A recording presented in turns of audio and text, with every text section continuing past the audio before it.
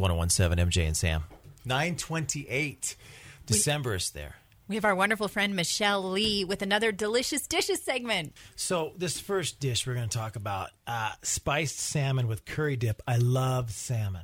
Oh, I know. And here in Central Oregon, we are so blessed with access to wild-caught fresh salmon almost year-round. It's phenomenal. So where do you get your salmon here? Oh, yeah.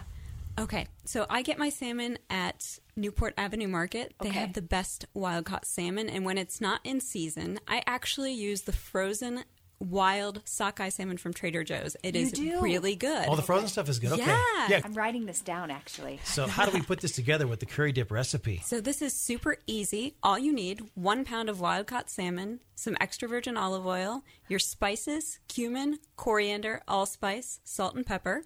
You're going to preheat the oven to 400 degrees, coat that salmon in some olive oil, put the spices on top, bake it for 20 minutes, and then while that's baking, I mix about a 1/4 cup of mayonnaise with a little bit of curry powder, and that's your dipping sauce. Oh, that's great. My Yeah. gosh. Yeah, Okay. gourmet, no fuss. There it is. Gourmet, no fuss. That's the perfect description for Michelle Lee. Right? Yeah. Gourmet, no fuss. Delicious dishes. Thanks, Michelle.